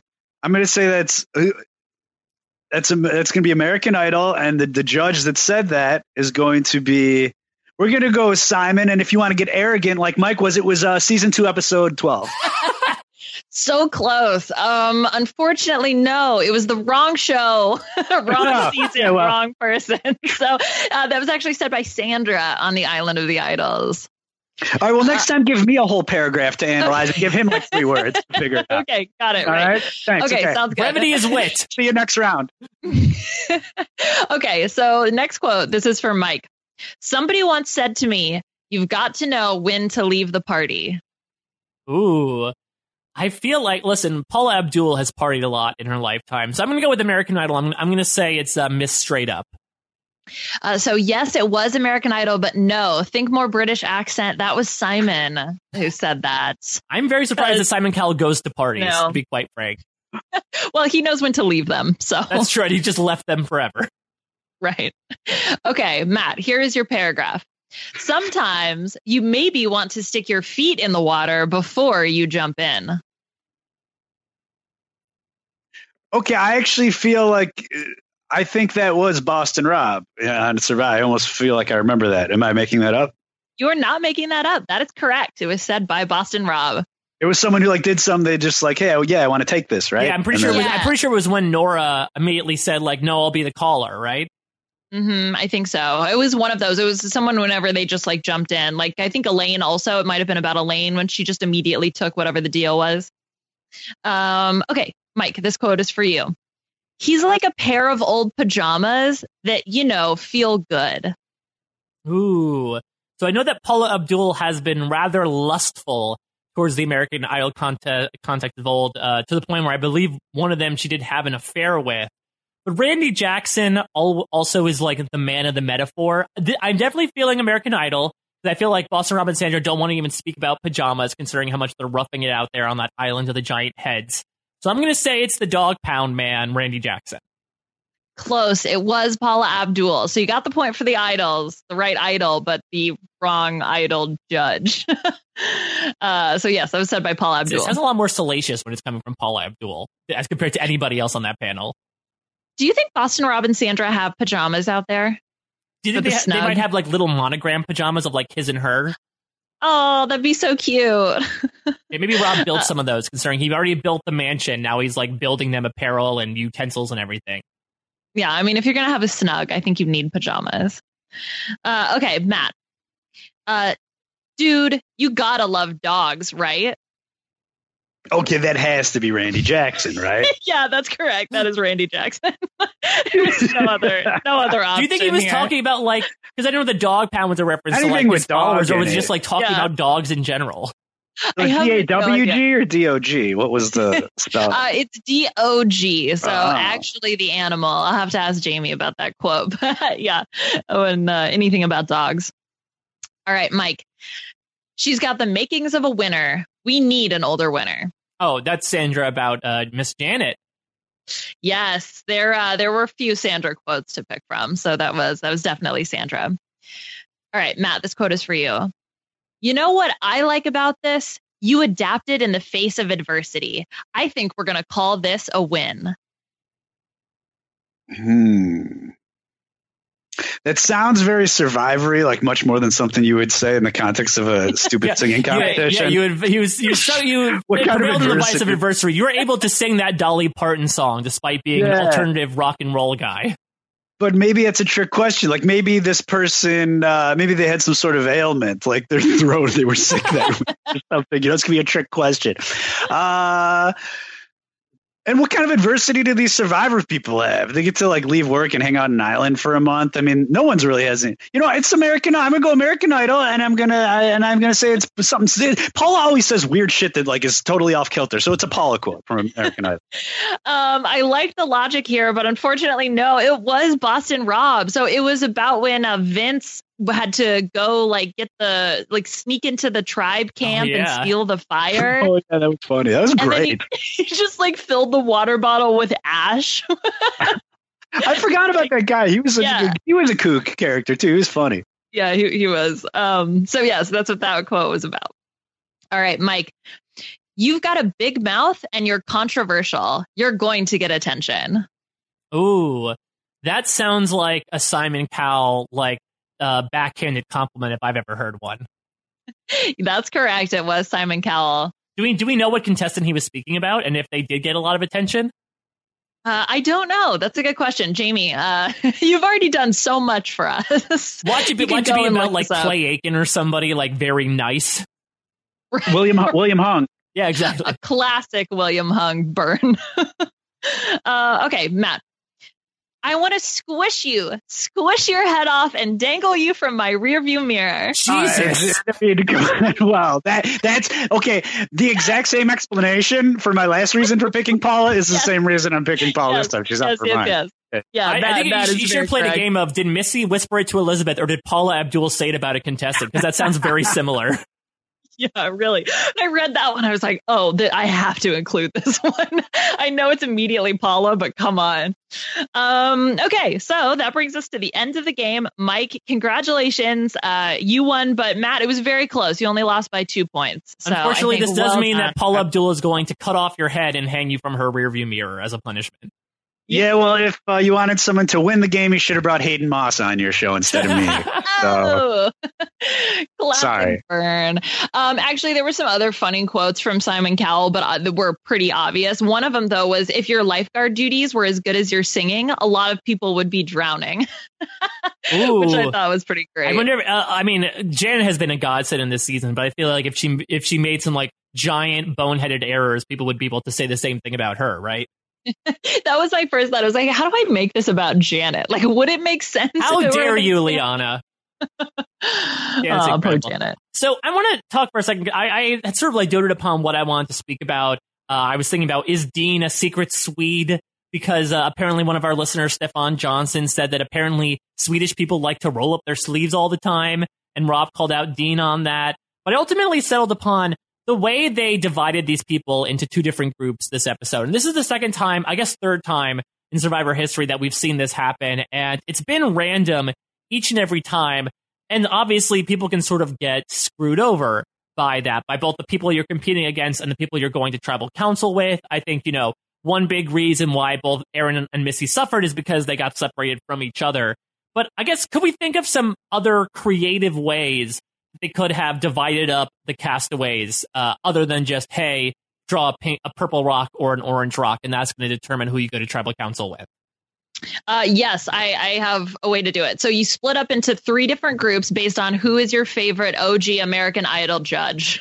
So you get the Paula group, the Randy group, and the Simon Cowell group. Does it has to be even, though? So I guess, is it like, well, I'm sort of like between the two, like, okay, you're technically, I know you're a Randy fan, but you're going to be a Paula fan for this. Sort of like how they usually divide up the tribes in Survivor to begin with. Yeah, exactly. Like, you're sort of a healer, but like, we'll make you a hustler. Just don't tell anybody. Yeah, it fits the theme. I don't know. I mean, you could have what was that one family reward challenge, or it was the family visit with the rocks in Heroes, Healers, Hustlers, where they just drew colored rocks. So you have them like play it with each other? Yeah, they like play against each other or something. Maybe rock, paper, scissors. That makes for really great TV, I'm sure. Or they could do like bubblegum in a dish. But Tommy would take a lot of offense to all the gum stuff going around. Be like, just don't stick that under the desk, children. Well, I don't know. Wait, what is that? What is bubblegum in a dish? You never did it. Yeah, it's like the what's the one with the tiger? That's stepping on a toe and stuff like that. Stepping on those tiger toes. Basically everyone puts their hands in the middle and you just sort of like go around bopping fists until someone ends up. But it's always that one thing where like when you're an adult and you know how to count, you basically know who's going to win the game like right when it starts. Right. And then you look back and go, how are we that stupid that we didn't figure that out immediately? Yeah, someone fixed the game from the beginning and we didn't even realize that. Oh my God. Or what about, did you guys ever, those things, I think they were called cootie catchers, was the things you fold in paper and then you would like, it was like red and then you go RED and then you pick the numbers from the inside. Yeah, and that's your four, like, you're going to die alone. It's great. Yeah. Oh, I got a 6-year-old girl. I just started learning. I had to relearn how to make those goofy things because she was, they're crazy. Yeah, and maybe they could have done that where like, that's how your color gets revealed based on the choices that you make.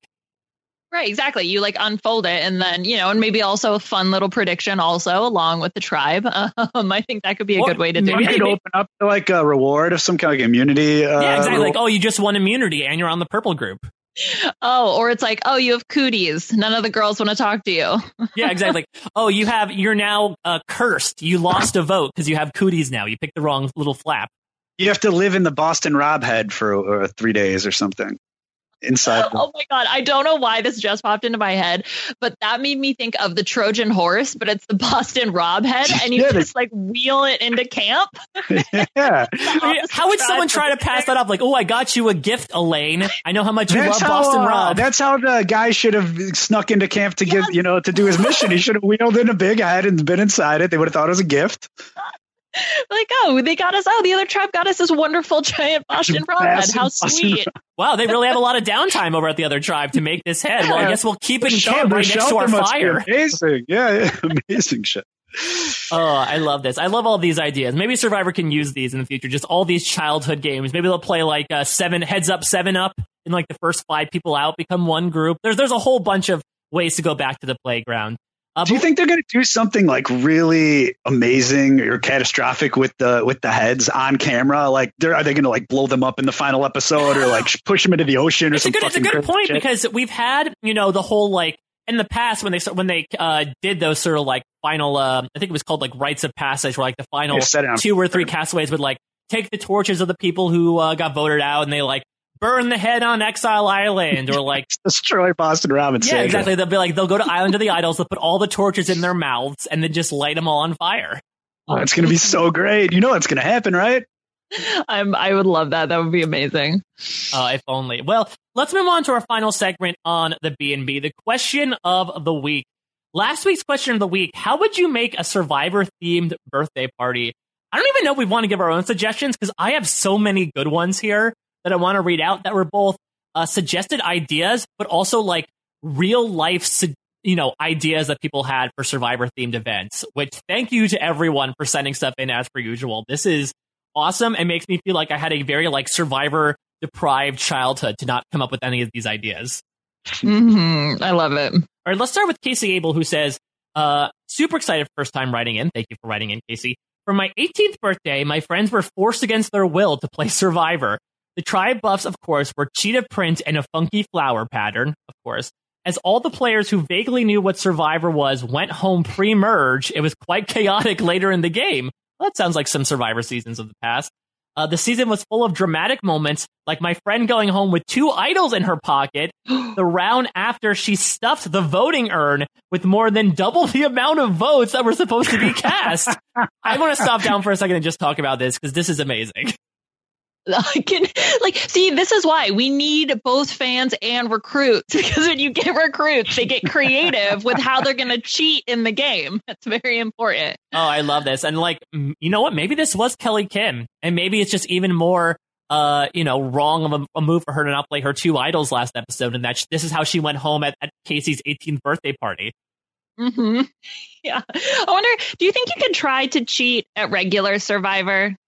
Do you think there's any way to do that? Like, try to stuff the ballot box? Well, I don't know, because I don't know how Jeff Probst would react to like being like, all right, five votes, first vote, second vote, third vote, fourth vote, fifth vote, sixth vote, seventh vote. Like, it's pulling out like the magician's scarves, just like ballots upon ballots. Yeah, do you guys notice? It seems to me, and this is just off memory, though I could be wrong. When it shows them walking up and writing the name on the parchment, there is like a stack of parchment, and they take one, right? Like, so they could take 2, or is there only one laid out for them to use? No, there's a pile, but they have the instruction to only do one at a time, unless you're somebody who is able to cast an extra vote, but even then has some pomp and circumstance to it. And I'm sure if they did end up doing that, they'd either get chastised by the person who's behind the camera, or they would just sort of like rip up the vote and throw it into the fire as sort of like a show of dominance of like, you do not do this. These are not the rules of Survivor. Do you know if there's rules to what you can put on your parchment? Because I know sometimes people draw little pictures and stuff. Can you do? Is it no holds barred? No, you can draw pictures, but you have to write a name. There was one point in a very early season where people were using like very out there nicknames. One notable one was Bye Bye Denver Diva, and Jeff Probst actually called them out by being like, guys, no nicknames. If I don't know who this person is referring to, like, I'm not going to count the vote. Oh. Mm-hmm. I want to keep reading this story from Casey, though, because it goes to a weird place. So we had the one friend who went home with 2 idols and also stuffed the ballot box. However, the most iconic moment was when my dearest friend was fully aware that she was being targeted as the first boot. and managed to find a used menstruation pad on my front lawn, and she convinced herself that it was an idol. At the first tribal, she presented me with the idol. Much to my surprise and disgust, she was booted unanimously. Nope. No,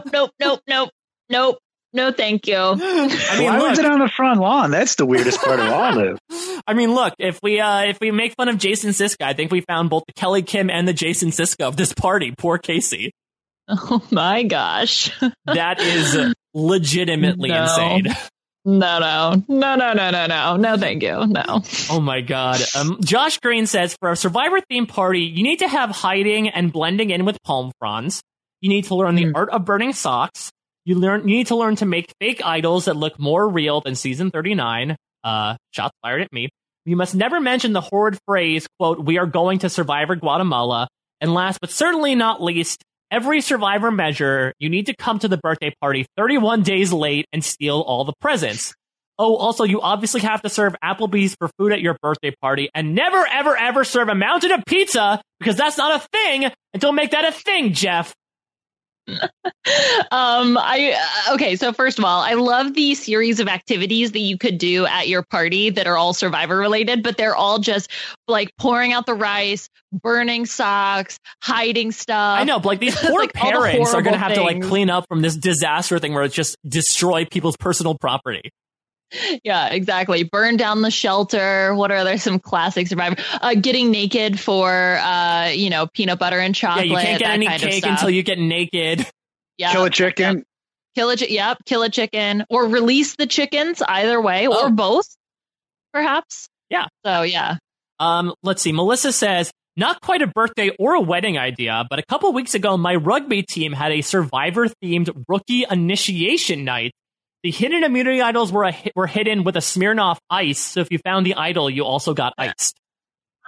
Okay, can that be incorporated into actual Survivor? Absolutely! I love this idea because, I mean, if we're talking about, Karishma found the idol and she had to, like, convince everyone she was sick when she came back to the well this episode, imagine finding an idol, but then, like, coming back actually pretty sauced because you haven't eaten anything in a month and then you just had to down an entire Smirnoff Ice and try to pass yourself off. Do they cast, like, all 19-year-olds for a season where they get excited about Smirnoff Ice? You kidding? What is this? Yeah, next Millennials versus Gen X season. They're going to get pumped about it.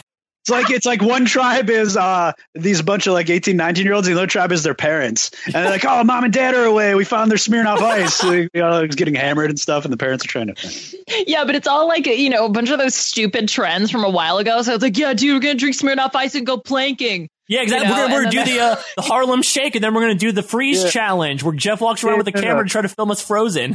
We'll build the shelter later. We need a dab first. Yeet, we're going to tribal. Liana, do not spoil the episode quotes for next season already. Oh, of course. Sorry. Logan says, Rob and Sandra are the party hosts. There's an advantage hunt and the food is distributed via auction. However, if you want an item, you can nullify, steal, or block an item from a party guest. If Rob and Sandra dislike you, they take away your right to eat at the party. I do love this idea of Rob being like, all right, you have to compete against me in this thing, this three-legged race, and if you lose, I get to take your cake away from you. Yeah. Also, if he could chastise the contestants or the party goers, I think that's also probably a good thing. I just would love to hear that story told like 10 years later. Like, yeah, do you remember Chris's party? Man, remember that guy yelling at us, telling us that we made a bad deal?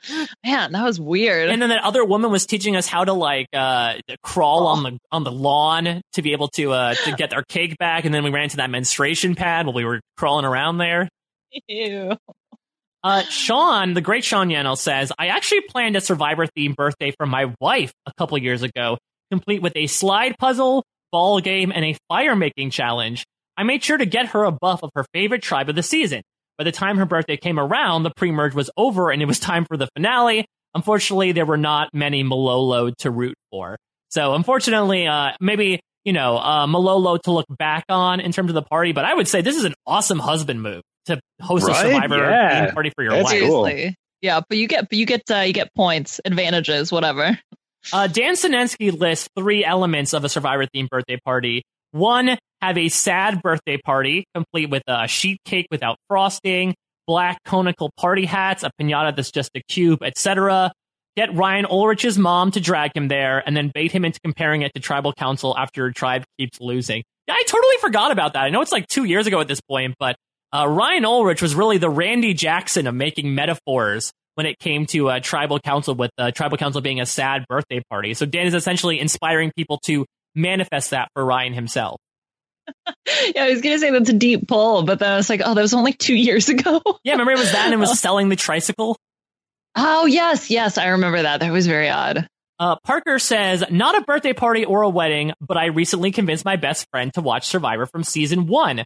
So my best man proposal to him is going to be Survivor themed with a puzzle or two, a Mad Libs, and possibly a custom buff. Oh boy, do I have a custom buff for him. It is, what was the one we talked about the last Cincinnati week? Insurance Company buff from 2012. What a classic buff.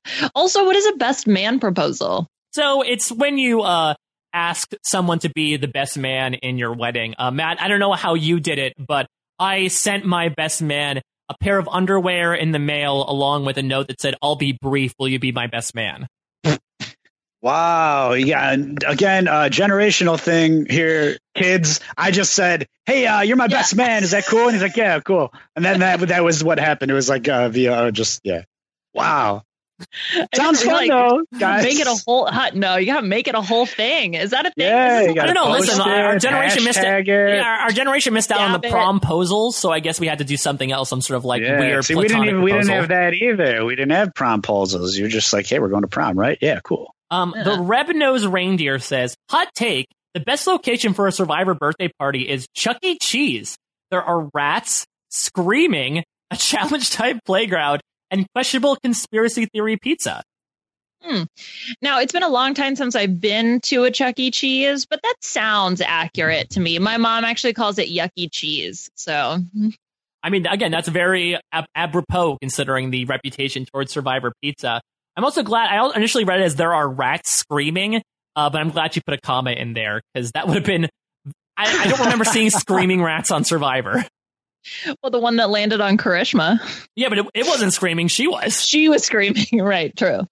Hannah says, what about a Survivor-themed bat mitzvah? And she tweeted this to us, a picture from a photo booth that was Survivor-themed of, I guess it's just, people in a photo booth. It had a background of like a tribal council set.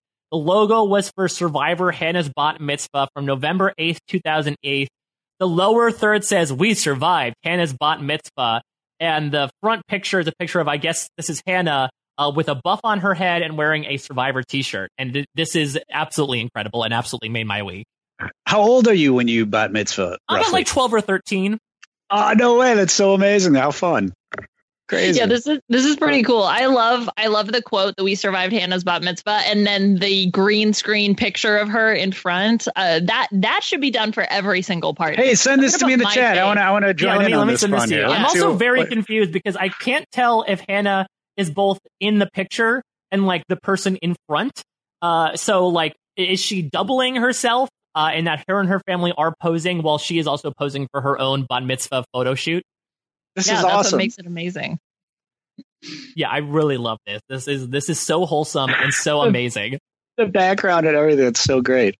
And finally, the Nick That Spooks says, once you have a guest list, ignore them and instead send a notice to everybody else you've ever known informing them that they have been voted out of attending your birthday party. How would you feel if some like distant friend from college just randomly sent you a card that says you've been voted out from attending my birthday party? Honestly, I'd be pretty honored that they thought of me enough to not invite me. Like, what is it that Nora said? It's better to dislike someone than to be ambivalent towards them. Yeah. So, yeah, I think that's a win. I guess so, by comparison. And I guess they're thinking of you, right? That they're like, well, I definitely won't invite Liana, so let me send her a notification acknowledging the fact that she's not invited. Yeah, exactly. I'm on board for that. So next week's question of the week. So there was this random moment in the episode where they were at camp enjoying their PB&J, and then there was a random close-up to a message painted on the tree in bright green paint that said, "Hope is dope." I'm assuming that comes from Missy, but it begs the question, if you were playing Survivor, what would you paint on a tree. And maybe it's a big tree. Maybe you have a lot of bark to paint on. So length is not a concern here. Maybe height. You have a bunch of ways you can reach out to us with this answer. You can always tweet us using the hashtag RHAPBNB. You can write us RHAPBNB@gmail.com. We'll review all your answers and much more with our guest next week, a member of, not exactly a Big Brother player, hopefully one in the future, and a member of the Big Brother community. The great Amon Adwin is going to join Liana and I to talk about next week's Survivor episode. Super pumped to have Amon back on here. Yeah, I think it's going to be a lot of fun. And it's Thanksgiving weekend. Yeah, in exactly. the US. So everyone get your Applebee's, dig into whatever other treats you may be digging into, maybe your grandma's pot roast that she brought out to the island. Stuff yourself to your heart's content. But Matt, we are certainly glad to have a little bit of treat of Matt Hoffman this week to, jumpstart the Thanksgiving season. Thank you so much for coming on, for letting us view sugar in a brand new light. That really is the thing that I'll personally take away from this podcast. For people who want to follow you on social media to catch up on your various musings, how can people follow you? Yeah, you can. I'm on Twitter at Head of Hoffhold, which is annoying. I don't know. Search for me. Of course, we talked about Cameo. By all means, if you want to hear me babble on to you in person, you can find me on Cameo. Not like these Survivor schmucks that just go, "Hey, happy birthday." And then Sugar, if you're listening, sorry, it wasn't me. So let's be friends again or whatever we were. I hope that we were able to heal the relationship. Yeah, maybe this was destroyed by Reagan. You were a bitch. She was real nice in the small interactions I had with her. Well, Liana, how can people catch up with what you're doing and what do you have going on in the pod sphere at large? Yeah, so you can find me on social media at Liana Boraas.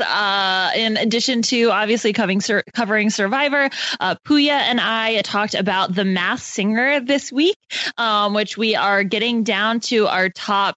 I think we're at the top 7 now. We're not going to have an episode this next week for Thanksgiving, but that gives you plenty of time to catch up because then it's only a few short weeks until we have the finale. So definitely want to catch up with everything going on there. I will also say that this podcast from last week was an all-time high for The Masked Singer, especially if you just want random banter from Puya and Liana. It was just a literal train of thought podcast that I thoroughly enjoyed.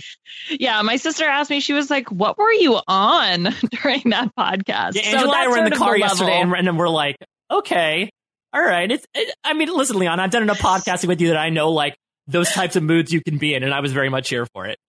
Oh, yeah. I tried to make a bunch of puns that really didn't work at all. So if you want to hear some pun failures, definitely check that out. Listen, they've been listening to the B&B for some time. They know their way around pun failures, hopefully. True that. And you can always follow me at a Mike Bloom type. I know that the exit press was a little dicey and a little dramatic this week, but I was able to get some email interviews with both Aaron and Missy that I thought were super interesting. It sheds a lot of light into their games in general, including their respective perspectives on everything that happened last week and the comments that they made. So I highly encourage people to check it out to just get their side of everything. Super insightful. Of course, I'm going down the hatch with Josh Wigler every week. If you want to hear Josh Wigler talk some island stuff, especially in lieu of the unfortunate but understandable news that he's stepping away from Survivor coverage, we have plenty of Lost stuff going on, and we will in perpetuity. So be sure to check all that stuff out. And Liana and I will also, if you're interested in some RuPaul's Drag Race UK stuff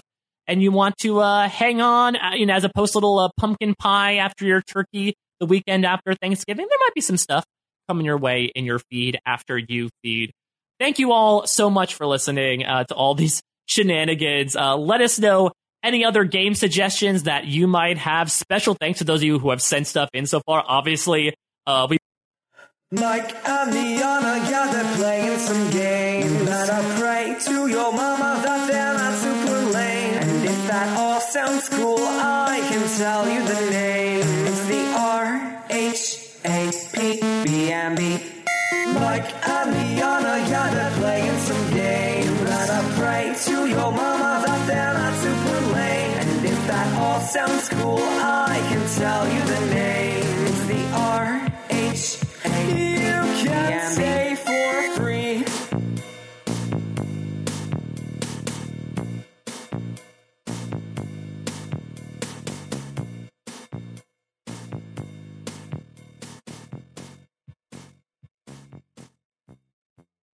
Hey guys, it is Ryan. I'm not sure if you know this about me, but I'm a bit of a fun fanatic when I can. I like to work, but I like fun too. It's a thing. And now the truth is out there. I can tell you about my favorite place to have fun. Chumba Casino. They have hundreds of social casino style games to choose from with new games released each week. You can play for free anytime, anywhere. And each day brings a new chance to collect daily bonuses. So join me in the fun. Sign up now at ChumbaCasino.com. No purchase necessary. VGW Group. Void where prohibited by law. See terms and conditions. 18+.